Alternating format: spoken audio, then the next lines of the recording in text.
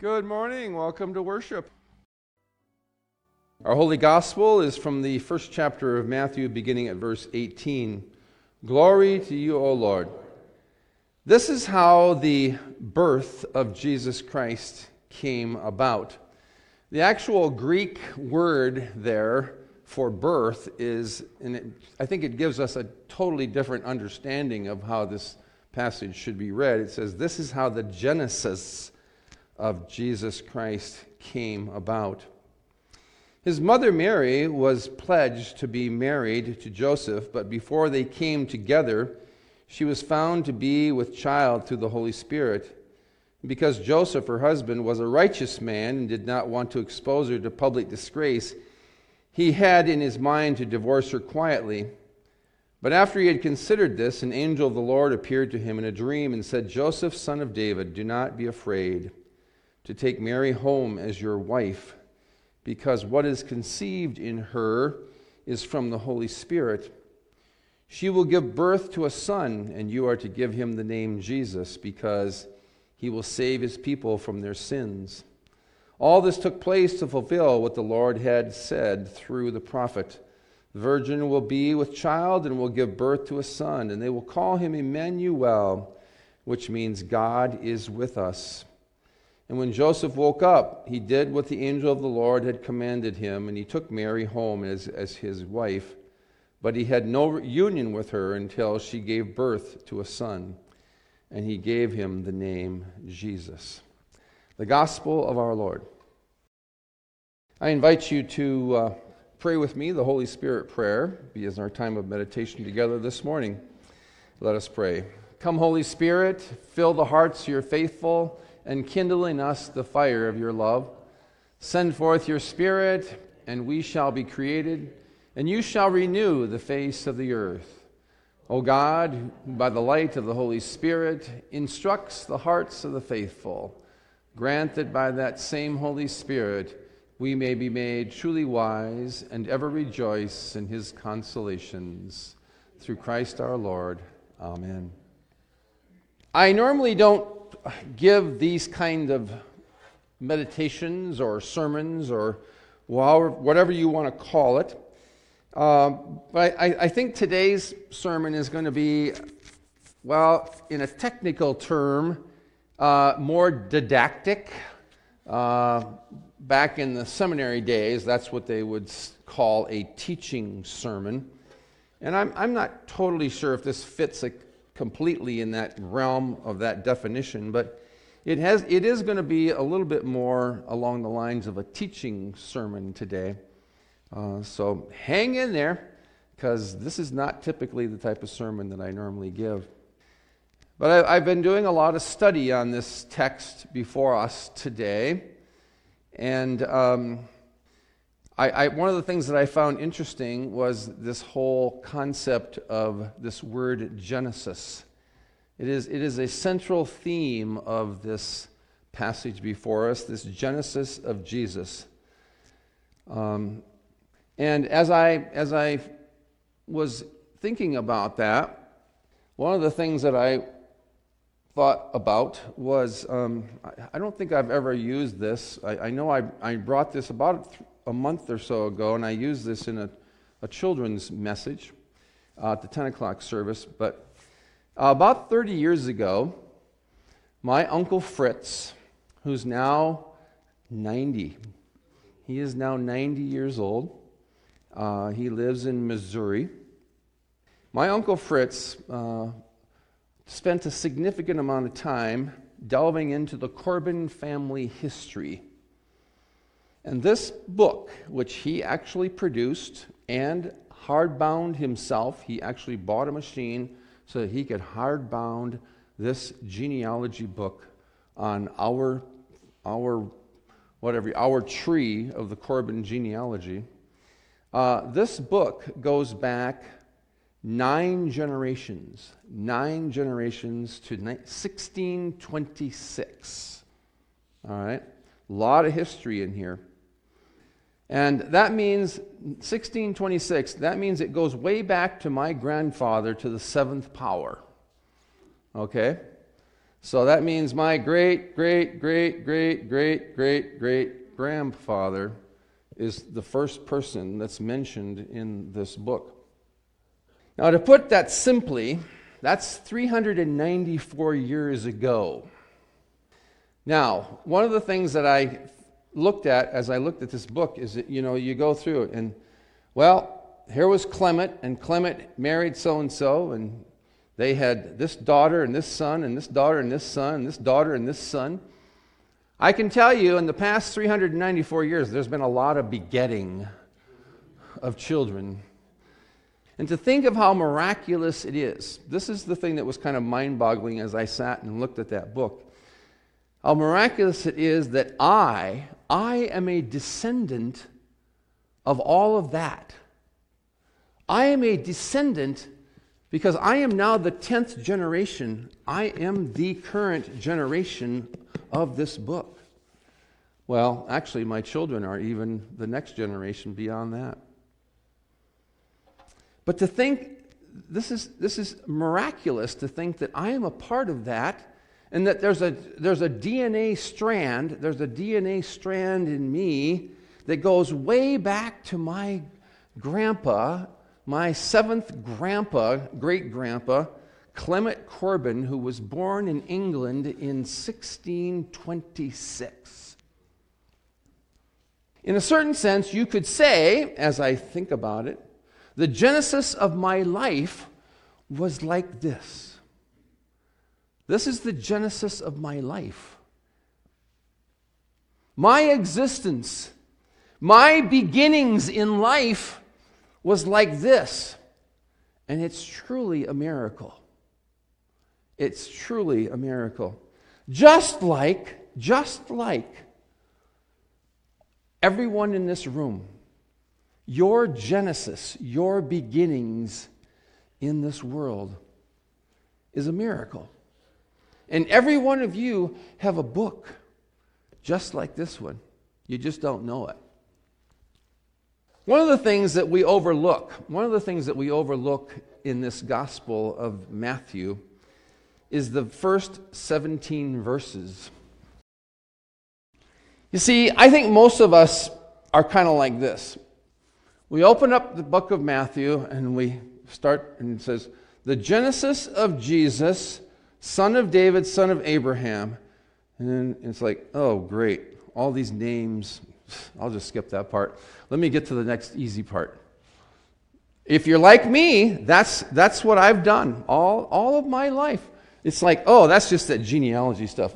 I don't need to bore myself with all those names. We overlook it. And it wasn't until this week that I really took that seriously. Because if we truly understood the Genesis, we would probably take a closer look. It's been suggested strongly that this passage on the Genesis of Jesus that we just heard just a few moments ago, it needs to be read. It needs to be read within the context of the first 17 verses. And I'm not going to read it, but I'm going to encourage you to go home and actually take a few moments and look at it and read it today. And when you look at the words at the beginning of Matthew 1:1, it reads, the genesis of Jesus was like this. The very beginnings of Jesus was like this. And one of the things that I found quite interesting and thought-provoking within these 17 verses is that it mentions all these people who were begat. Or those who, in other words, all those people who were fathered by. And that word begat or fathered by, in the first 17 verses of the book of Matthew, it's mentioned 39 times. 39 times! But the thing that's interesting is that when it comes to Jesus, the grammar changes.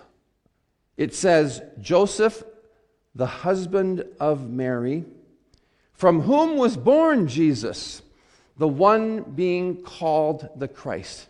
It does not say Joseph begat Jesus. Just like all of those other people in the first 17 verses. When it comes to Joseph, it all changes. It says, Joseph, the husband of Mary, from whom was born Jesus, the one being called the Christ. In other words, there's something different about the birth of Jesus. I believe it was Pastor Al who coined the phrase, this was the beginning of something new. It's not like all the rest of all of those people who came down the line from generation to generation. Jesus was something new.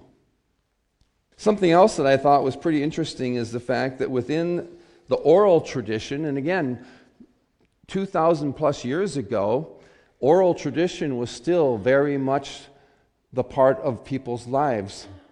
And we, as present day people in our current society that has all of these technological advances, and we have all these wonderful ways of communicating with each other through Instagram and TikTok and texting and emailing, we don't even have an appreciation for oral tradition any longer. As a matter of fact, we have a hard time communicating with each other with all of the means of technology that we have in front of us. And you know why? Well, it just so happens that so-and-so here, she never reads emails. The only way she wants to communicate with you is text. Oh, well, this gentleman here, he doesn't want to communicate with anybody through text or emails. He only wants to receive phone calls. Well, how are we supposed to communicate with anybody if we don't know how they want to be communicated with? And that's the society that we live in now. You got texting, you got email, you got phone, you got Instagram, you got all these ways of communicating. And nobody knows how to communicate with each other.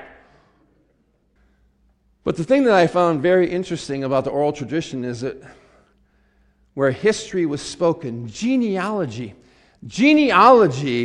was a chief way for people to understand their identity.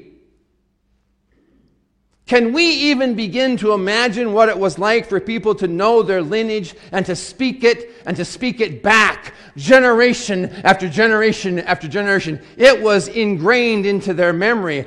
I am the son of, and my father was, his grandfather was so-and-so, and his grandfather was so-and-so, and his people understood that. They knew that. It was a part of who they were and a part of who their identity was. And it was important for them to maintain that sense of understanding their identity through those people who came before them. You understood your identity by knowing your genesis. And it was vitally important to speak it and to keep it alive. Matthew 1:1 says, is the book of Genesis of Jesus Christ, son of David, son of Abraham. The Word of God, this Word of God, I don't know how many times I've said this, and I will continue to say it. This Word of God, it is alive, it is living, it is active right now, today. And this Word of God, it continues to inspire, it continues to reveal, and it continues to unfold the mystery of God's saving work in the world and the saving work that is among us, yes, even right now. Right now, it is inspiring us, it is revealing, and it is unfolding the mystery of God's saving work to us. And the connectiveness between the very first book of the Bible,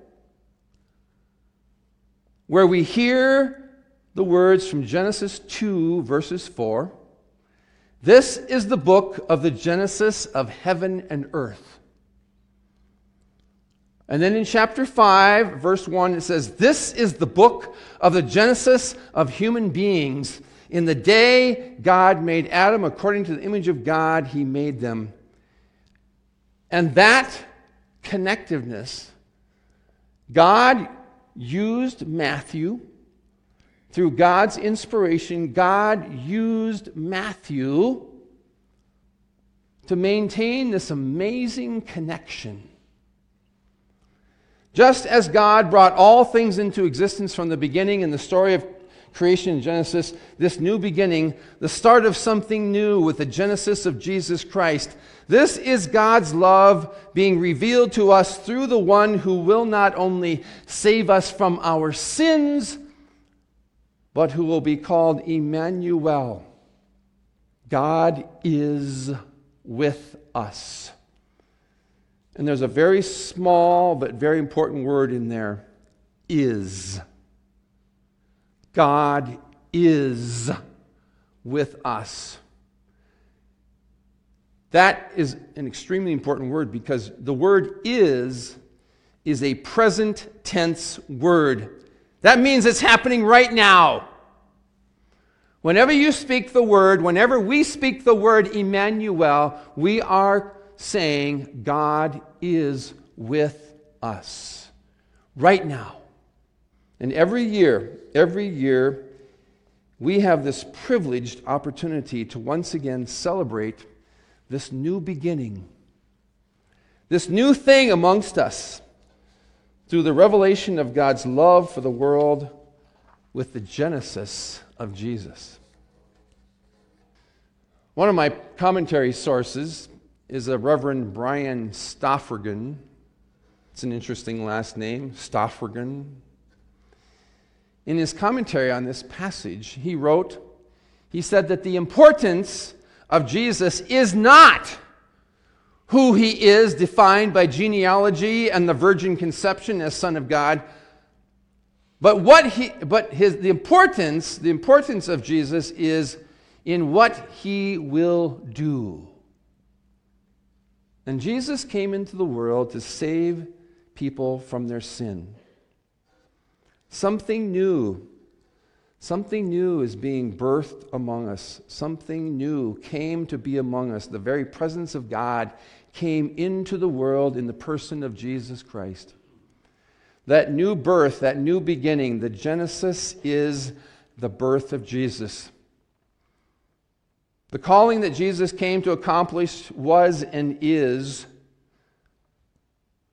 to save God's people from their sins and to manifest God's presence in the world. Not just 2,000 years ago, but even now, today, every day. Jesus is the one spoken by the Lord through the prophets. See, the virgin will become pregnant and give birth to a son, and they will name him Emmanuel. Every time we use the word Emmanuel, we are saying God is with us. His presence with us is something that will never, ever stop. His presence is continually amongst us. I love what Brian Stoffergen says about this genesis of Jesus. He says that the real thing is God is with us. The real thing is God is with us. The real event of Christmas is that God came to change the world and each of us, not just historically, but through the God who is with us today. And this is something that you and I can claim each and every day of our lives, this genesis of Jesus. It is the beginning of something new. And that new thing is that Christ is with us. And it's new every day. Christ loves us anew every day.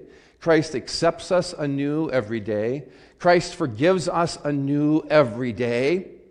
Christ makes it possible for us to walk in the freedom of His grace and His forgiveness every day. The importance of Jesus is in what He will do. He will save His people from their sins. One final thought, something for you to think about.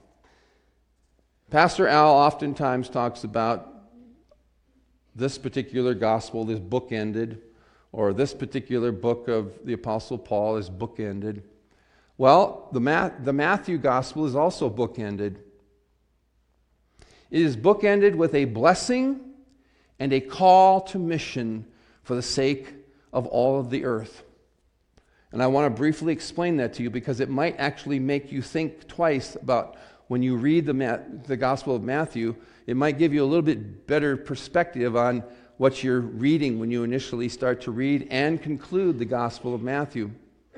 In Matthew 1:1, it says that the genesis of Jesus, the Son of God, the son of Abraham, okay?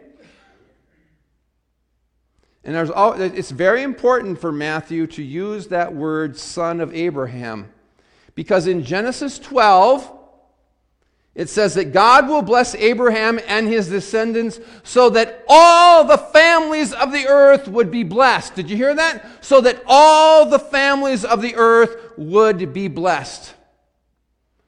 That's a pretty big piece of people, isn't it? That all the families of the earth will be blessed. It starts with a blessing upon Abraham, that all of the people of the earth will be blessed. And the bookend, at the end of Matthew, it is a call and it is an invitation to the world again to be blessed. Jesus gives a final command to his disciples. He says, "Go into all the world, making disciples of all nations, baptizing them in the name of the Father and of the Son and of the Holy Spirit, and teaching them to observe all that I have taught and commanded you." It's a call, but it's also a blessing, because Jesus is saying, I have come into the world so that all of the world might know and have the ability and have the possibility of being blessed. You have a blessing at the beginning, and you have a blessing at the end, and a call to mission. And then perhaps the most important thing of all, he says, and this is what the word Emmanuel means: I am with you always to the end of the age. I am Emmanuel. I will always be with you. Amen. And I invite you now to pray the prayer our Lord has taught us to pray.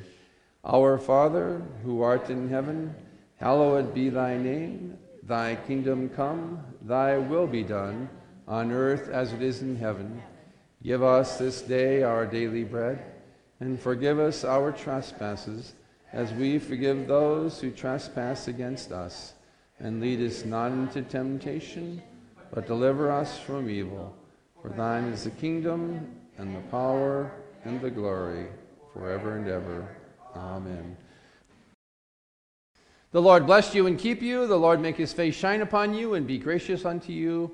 The Lord lift up his countenance upon you and give you peace. Amen. Go in peace and tell what God has done. And thanks be to God.